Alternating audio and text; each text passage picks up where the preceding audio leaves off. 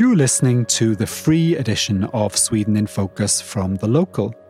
If you would like to listen to a full-length version of the podcast, as well as an additional midweek episode, please check the episode notes for details on how to upgrade to Membership Plus. Here's this week's free edition.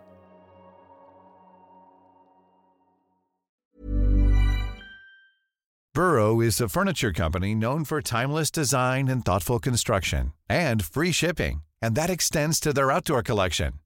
Their outdoor furniture is built to withstand the elements, featuring rust-proof stainless steel hardware, weather-ready teak, and quick-dry foam cushions. For Memorial Day, get 15% off your Burrow purchase at burrow.com/ACAST and up to 25% off outdoor. That's up to 25% off outdoor furniture at burrow.com/ACAST.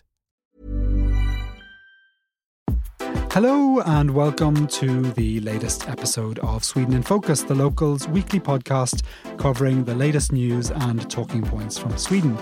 We are recording this episode on Wednesday the 22nd of June, a day earlier than normal because we'll be off celebrating Midsummer Eve on Friday. Coming up on this week's show, we'll look at whether there's been any movement on Sweden's NATO application.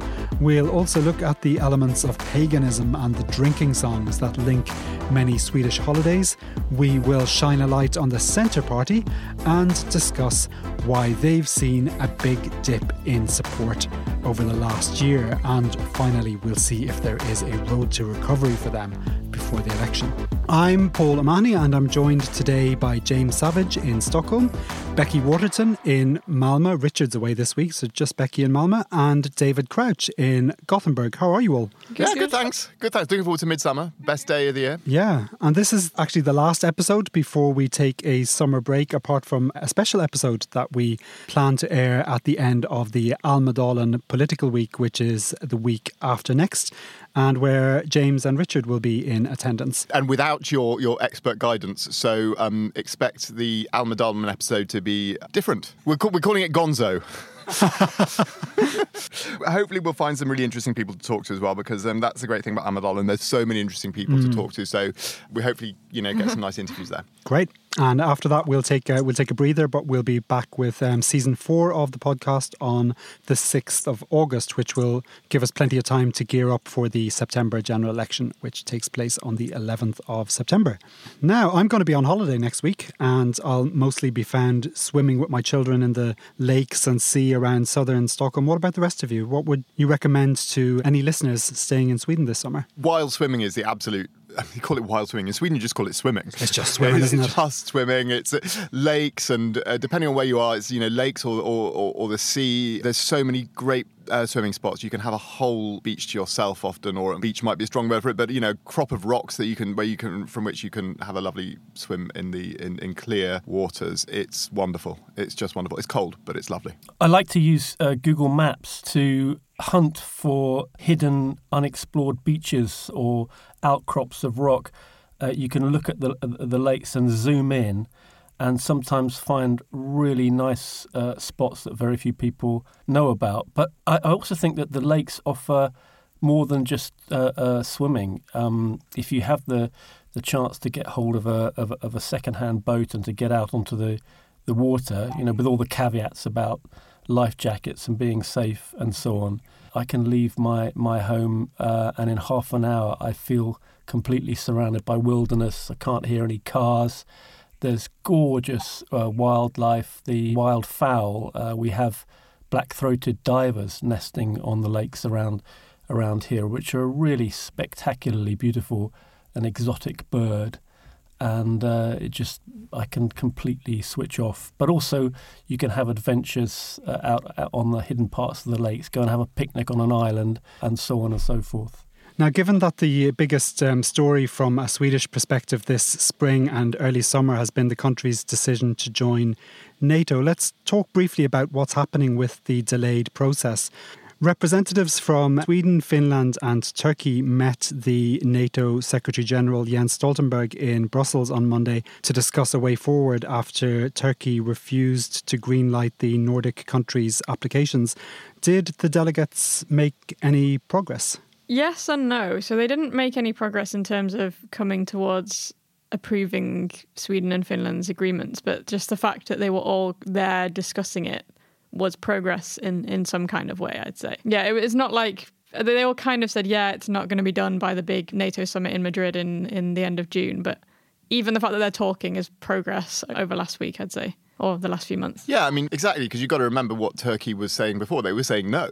I mean, they weren't saying, well, let's talk about it. They were saying no, and now they're saying, let's talk about it. And that's movement. Their base position is still no, but if they're talking, then they clearly see there's room for progress. And they're obviously being put under a lot of pressure from the Americans and from other NATO members. So it's movement, isn't it?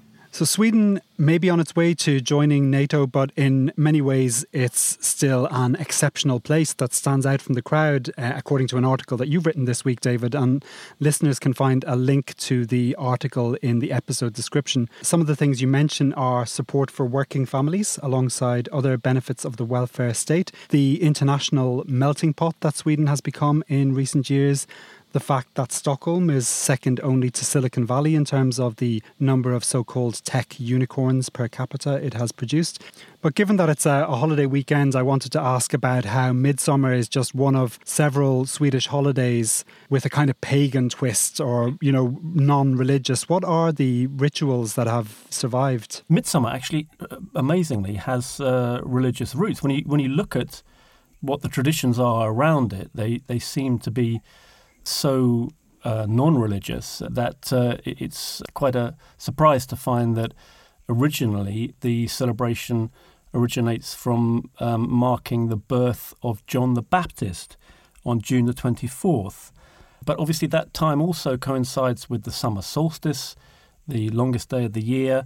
So the traditions around Midsummer have emerged from this religious holiday, but they have, it seems to me, absolutely nothing to do with religion. The Majstång is wreathed in leaves. It's all about life, and certainly this time of year, life is just bursting out in Sweden. And I don't know about you, but I find these short nights they're like a drug almost. It's amazing. You get to 8 o'clock in the evening and there's still another 4 hours of daylight. I mean, I get such a rush from that. And clearly Swedes do too, because they lose it at Midsummer with the dancing and the singing. Songs like Små grodorna, the little frogs, which are sung accompanied by a crazy dance where everybody gets in a circle and jumps over each other, or attempts to jump over each other, depending how much schnapps they've had to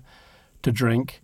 And there's so many other traditions associated with Midsummer, such as I think girls are supposed to collect 7 different types of flower in silence while thinking about the man they want to marry, and then that will come true, as long as you do it in silent. I think you have to lay them under your pillow as well when you go to bed. That's what I've heard, but maybe that's what people do in Skåne. Yeah, that's a tradition across Sweden, so absolutely. Have any of you seen the film Midsommar? I feel like we might need to make a caveat and say that's not what Midsummer's like in Sweden. I'm watching it tonight for the first time. I wanted to watch it last night ahead of this episode, but didn't quite get time. But I'm preparing to be terrified tonight. I was at a Midsummer last year with some friends, and I sent pictures of us dancing around the Majstång with my friend who was playing guitar, and we were singing Små grodorna, and we all had flower crowns, and my friends were like, "Oh my God, it's real. Becky, don't die." So yeah, just if you've seen that film, I can't handle horror films. It's definitely a horror film. That's not what Midsummer's like. Midsummer is much nicer, and yeah, hopefully no one's going to be murdered at any of our Midsummers, touch wood. But if you're outside the town, out in the countryside, and watching all this madness, it does feel a little bit Wicker Man, the horror film with Christopher Lee. It feels like a very different reality, and that's part of the attraction. And it's not unique, I think, as an occasion, in that there are other festivities with religious roots in Sweden that are marked on a national scale, but in very non-religious ways, such as Valborg at the end of April and Easter as well, which have lots of very, very, very non-religious traditions associated with them. Well, it feels like the religious traditions to do with Midsummer are kind of sort of pasted onto something that's much more kind of primeval and much more pagan and much more pre-Christian. That kind of oneness with nature, following the contours of the year and the lightness of the night. It's about that, really, isn't it? And I think, the fact that Christians have tried to Christianize every festival. You can even look at Easter and Christmas festivities, that there was a there was a sort of pre-Christian festival that then the Christians then sort of hijacked for their own purposes a bit and pasted these Christian traditions onto them. And it feels like, with Midsummer that was very much the case. Everything's kind of tagged on because it made it harder for people to be pagans, because they were celebrating, and then they ended up celebrating the Christian holidays anyway. It wasn't separate holidays. Precisely, and this is true not just in the Nordic countries, but even the name Easter comes from is named after a pagan goddess, Eoster. So they were literally saying, well, we're going to take this Christian festival, and they didn't even bother changing the name. What about crayfish parties? Have you ever felt as a foreigner that you're about to be sacrificed at some point of the evening? Because I kind of have. I don't feel I'm going to be sacrificed, but I feel like it is some sort of weird cult with everyone wearing crayfish hats and crayfish bibs and crayfish decorations everywhere. It's just amazing that they've got all these, fantastic traditions that are so deeply rooted, connected to these festivals, and they're very much, profane traditions that are so widely followed. And I think it's one of the wonderful things about living in Sweden. If you've ever seen the Swedish film En kärleks historia, I think it's from 1970, it's called A Swedish Love Story, and it's a lovely story about these two teenage lovers. But there's a scene towards the end of the film where they attend a crayfish party and their parents meet for the first time, and about half the adults have sort of nervous breakdowns. It's just a kind of scary portrayal of what can happen when organised fun goes wrong. Oh, I mean, I've been to midsummer parties where half the crowd was singles or people without kids, and half the crowd was people with kids, and there were two parallel parties going on, and they weren't entirely suitable for exposure to each other. It got quite chaotic and quite drunk, and lots of other things besides, and it was a slight tension in the air, I thought. I just arrived in Sweden. Literally, it was the same month that I'd arrived, and my colleagues at the university invited me to this kräftskiva out on an island in the archipelago, and there was a considerable amount of alcohol, all very good-humoured, and then the drinking song started, and I had heard little bits and pieces about the drinking songs in Sweden, but clearly not enough, and I assumed, completely wrongly, that they were rather like British drinking songs, which are very, very rude. They're the sort of thing that the rugby club will sing on the way back home after a match and too much beer. And so I kind of assumed that was what was happening around me. I didn't understand a word of it. And then they turned to me and asked for a British drinking song. So, 30 seconds on Google, and I gave them one of these extremely ribald British songs and was greeted by really quite a shocked and stony-faced silence around the table. Since when I've learned that they were singing, just about wholesome things about make yourself happy and have another drink. Be a frog. Huge cultural faux pas on my part. And I apologise here in public to any of my colleagues who might be listening to this podcast and who were present at that crayfish party. I'm very sorry. I will say that filthy drinking songs do exist in Swedish. I was at a crayfish party in Östergötland one year, and the things I heard that night shocked me. This all sounds very pagan. But most Swedish drinking songs are mostly just about getting drunk, right? They're like, oh, I love alcohol. Let me have more alcohol and let me get more drunk. Hey Langor is literally, if you don't drink the full shot, then you don't get another shot. Drink the shot. It's lyrical genius. And then there's the other one about I wish I had a shot on a rope that I could pull up and down my throat. And you're going to sing that one in Swedish now, James. Tänk om jag hade lite nubben på ett snöre i halsen. Tänk om jag hade lite nubben på ett snöre i halsen. Jag skulle dra det upp och ner så att det kändes så många fler. Tänk om jag hade lite nubben på ett snöre i halsen. Woo! Now, the Centre Party. Over the course of the last year, Annie Lööf's party has plummeted in the generally very reliable Statistics Sweden party survey from 9.5% last May to just 6.6% in May 2022. And the latest Dagens Nyheter Ipsos poll released yesterday put them on just 5%. Why is the Centre Party struggling so much to make an impression at the moment?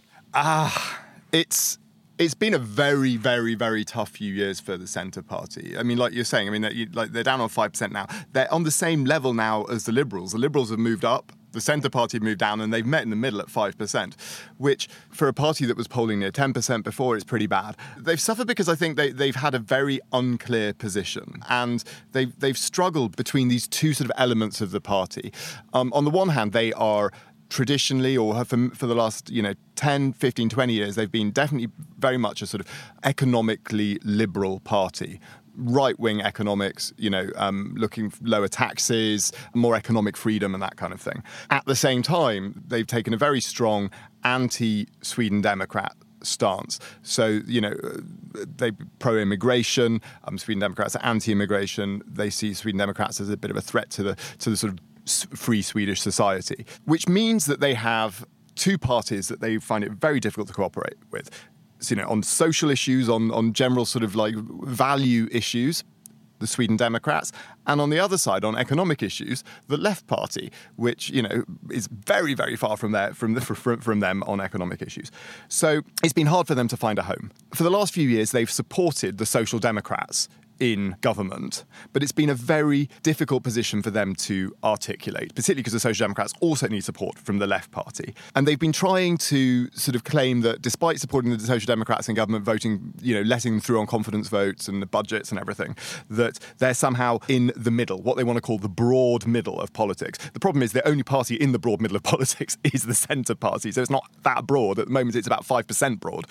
So they've got a problem. They increasingly look like they're living in an alternative reality to the other parties. Everyone else has decided, well, we're going to split up into two groups, one to the left and one to the right. And they're like, well, no, we refuse. And it's made them look obstructionist and, even kind of puerile at times. But it's difficult for them because, they have splits within the party. There are those who are very sort of invested in cooperation with the centre right, which the Centre Party, did. They were in government with the centre right for 8 years. And many people in the party basically grew up with that kind of view of the party. Yeah, even Annie Lööf was a minister in their government. Absolutely. And we're talking Annie Lööf here, who is, she's very much on the right of politics economically, but they've taken a very strong position against working with the Sweden Democrats. So that kind of leaves them stuck with the Social Democrats, but finding it very hard to articulate why and what they hope to get out of that relationship. So the longer they have been in that relationship, the more it has eaten away at their support, and they've been unable to articulate really why people should vote for them. So now you have this, this position, this kind of strange position of being one of the richest political parties in Europe. They have a lot of money because they sold a newspaper group in the early 2000s, which netted them a huge amount of money. They've got loads of money in the bank, but they give the lie to this idea that money can buy you votes because they've really failed to make an impression, or they've made a negative impression, and they are sinking. They feel a bit out of the loop to me.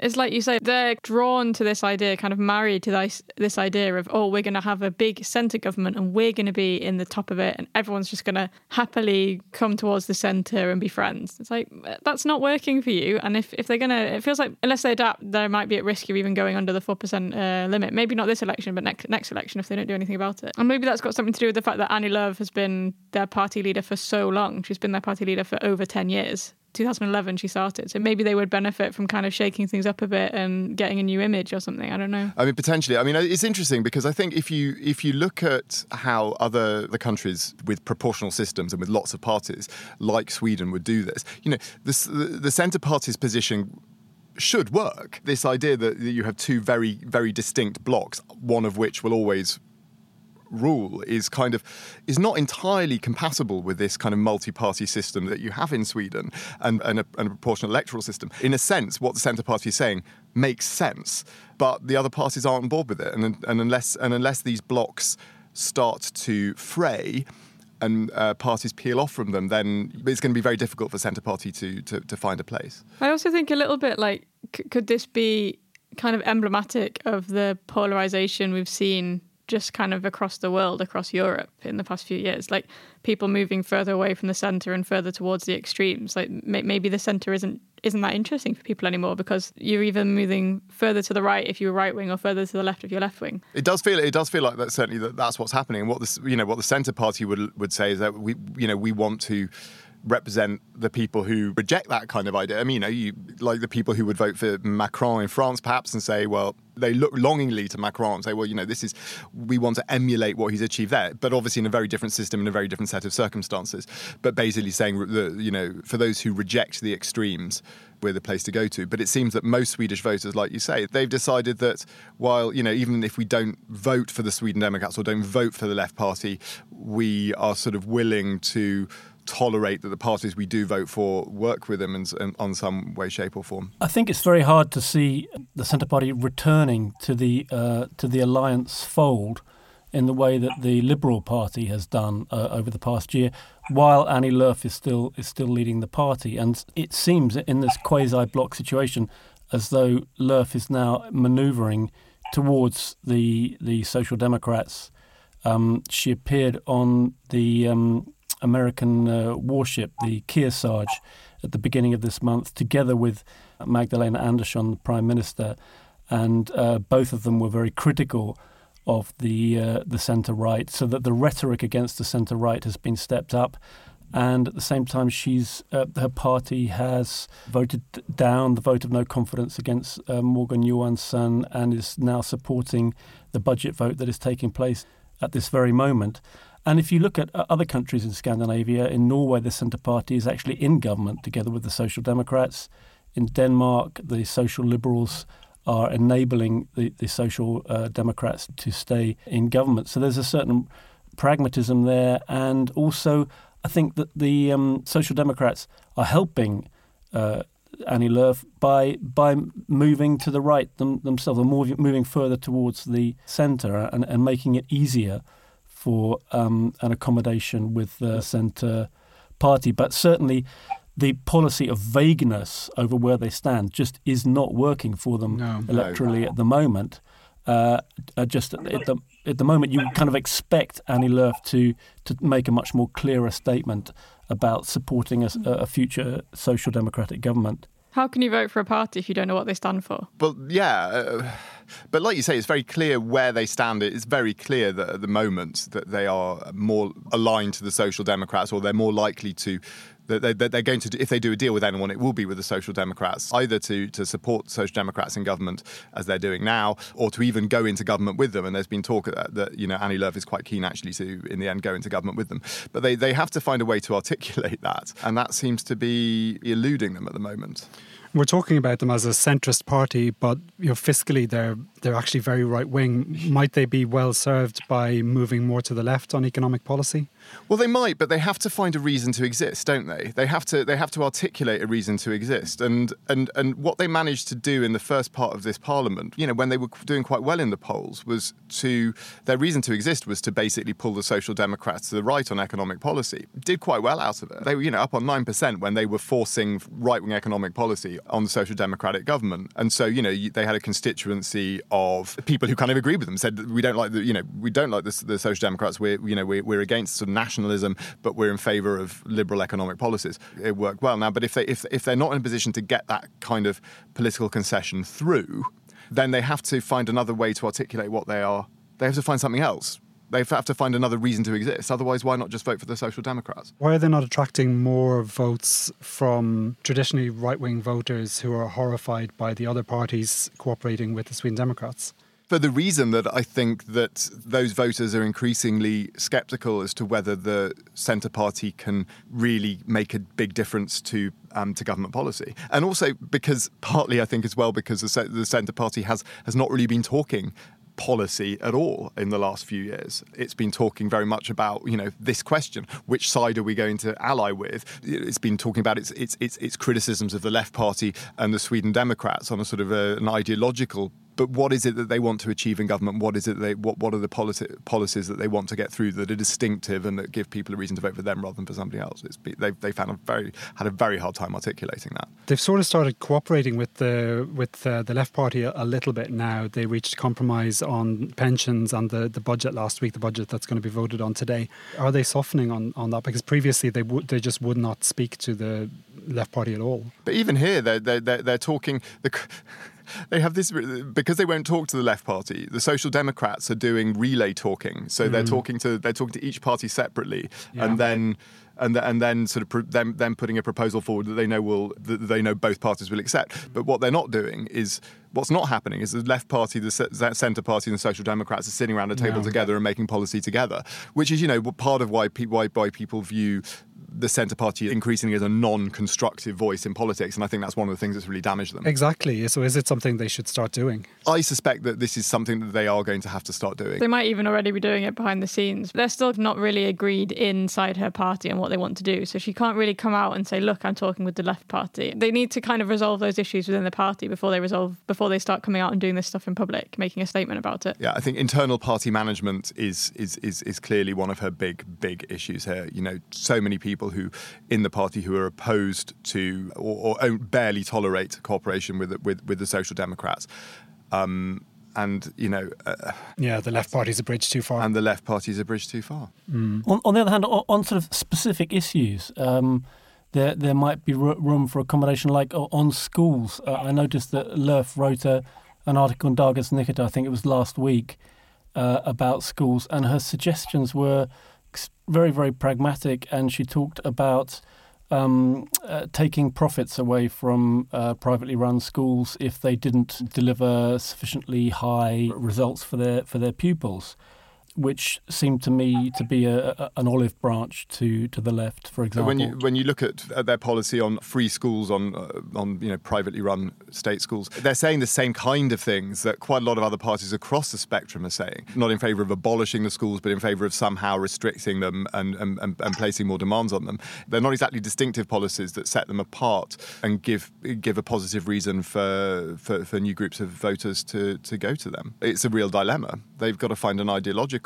anchor that will be consistent with the alliances that they're trying to build. Yeah, so she is sort of stuck at the moment. Do you have any sort of predictions for what Annie Lööf will do to attract more voters in the next few months? I think she's going to end up having to pick a side and then hope that'll help. Although whichever government she ends up working with, like if she works with the Social Democrats, they're probably going to work with the left to some extent. Probably not in government, but they'd at least the left would support them kind of in the way they're doing now. And if they work with the alliance, then they'll be supported by the Sweden Democrats. So she's kind of going to be working with one of them anyway. I can't imagine a situation where the Social Democrats and the moderates and the centre are all in government together. Like that's not going to happen. No, but that's her dream. Basically, I mean, that's where Annie Lööf wants to take would have liked to take politics. To have a broad coalition across the middle that involves the Social Democrats and the moderates. The Social Democrats and the moderates are absolutely 100% opposed to anything that looks like a grand coalition.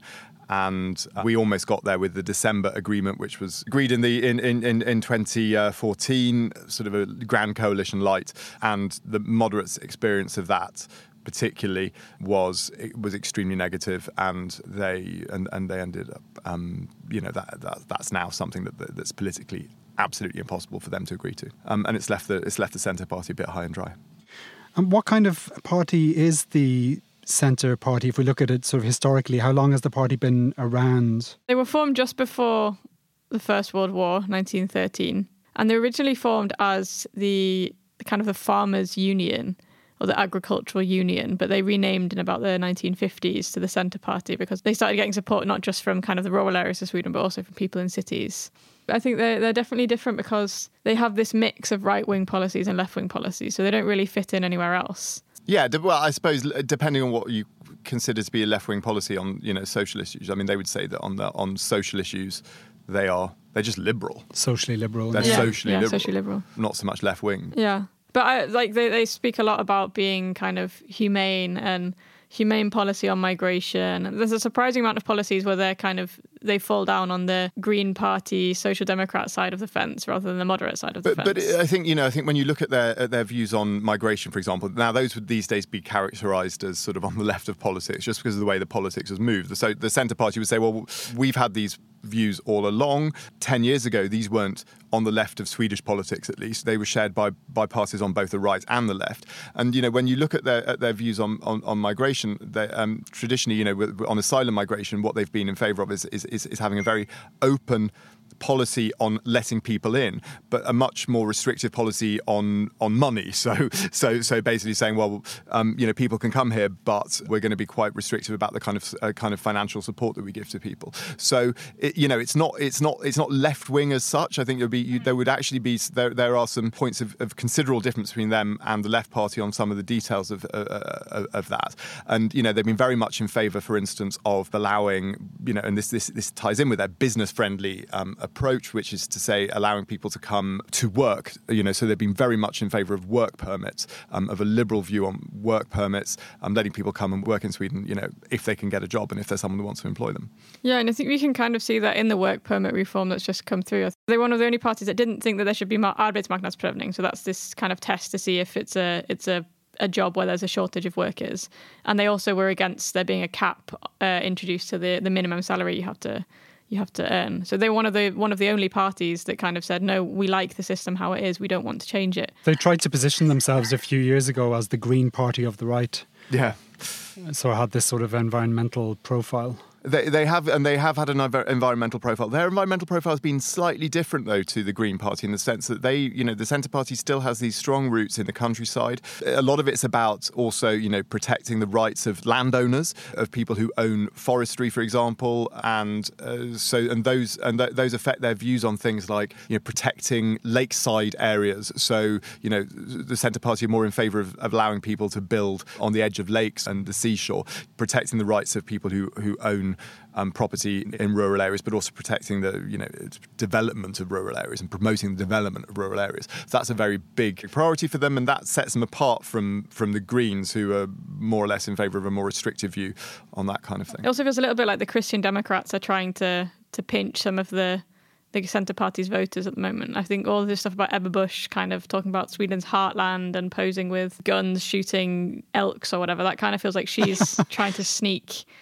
her way into their voter group and kind of sneak some of those rural votes for the Christian Democrats instead. Absolutely. I was just thinking how fascinating it is. You don't have to be a politics nerd to become fascinated by how the bigger themes of European politics are playing out in Sweden, and how personalities and characters like Annie Lööf, who's a leader of, to all intents and purposes, a small party, is still worth looking at in some detail because of just how much she means in this situation of quasi-block politics, where small shifts can make a huge difference, and people will be looking at the elections in Sweden. It's in September. It's the largest country in Scandinavia, and the outcome will really make an impact, and it,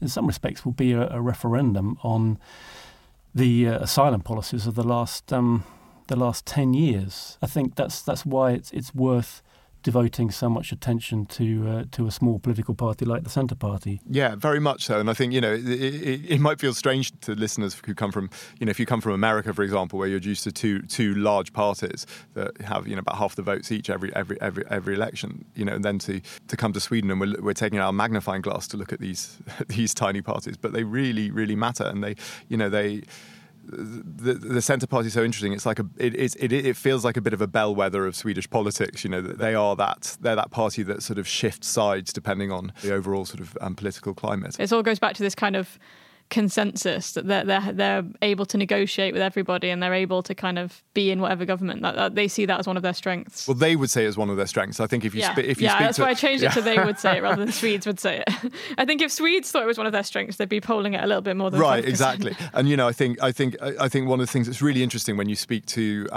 people on the right of Swedish politics, political activists, politicians, and particularly, actually voters on moderate voters and Christian Democrat voters. They kind of spit blood when the Centre Party is named these days. They're seen as turncoats and seen as, inconsistent and immature. And, you hear this a lot about Annie Lööf when you speak to people on that side of politics. I think it's really interesting that she's considered a turncoat by the rest of the right when they're the ones who have done a 180-degree reversal. Yeah, this is also the kind of impression I get from the centre, is that they wouldn't be that much of an outlier 10 years ago, but they're just the only ones that haven't changed their policies to fit in more with the Sweden Democrats. Yeah, but the right-wing parties, the moderates and the Christian Democrats, say, look, we've had to adjust to the fact that the Sweden Democrats exist and that they are big, and we can't just ignore them and wish them away. If people have voted for the Sweden Democrats in such large numbers, we have to accommodate that. And they would see the centre parties being unrealistic, utopian, and unwilling to accept the new political landscape in Sweden. Even though they also said they would never cooperate with the Sweden Democrats. Even though they also said they would never cooperate with the Sweden Democrats. But, the maths, they would say, caught up with them, and they're just accepting the maths and the votes of the Swedish public that have put them in this position and forced them to work with the Sweden Democrats. That takes us to the end of this week's Sweden in Focus. Thank you for listening, and thank you to this week's guests, Becky Waterton, James Savage and David Crouch. You'll be hearing from James and Richard again in July, and the rest of us will be back on the 6th of August. Until then, take care.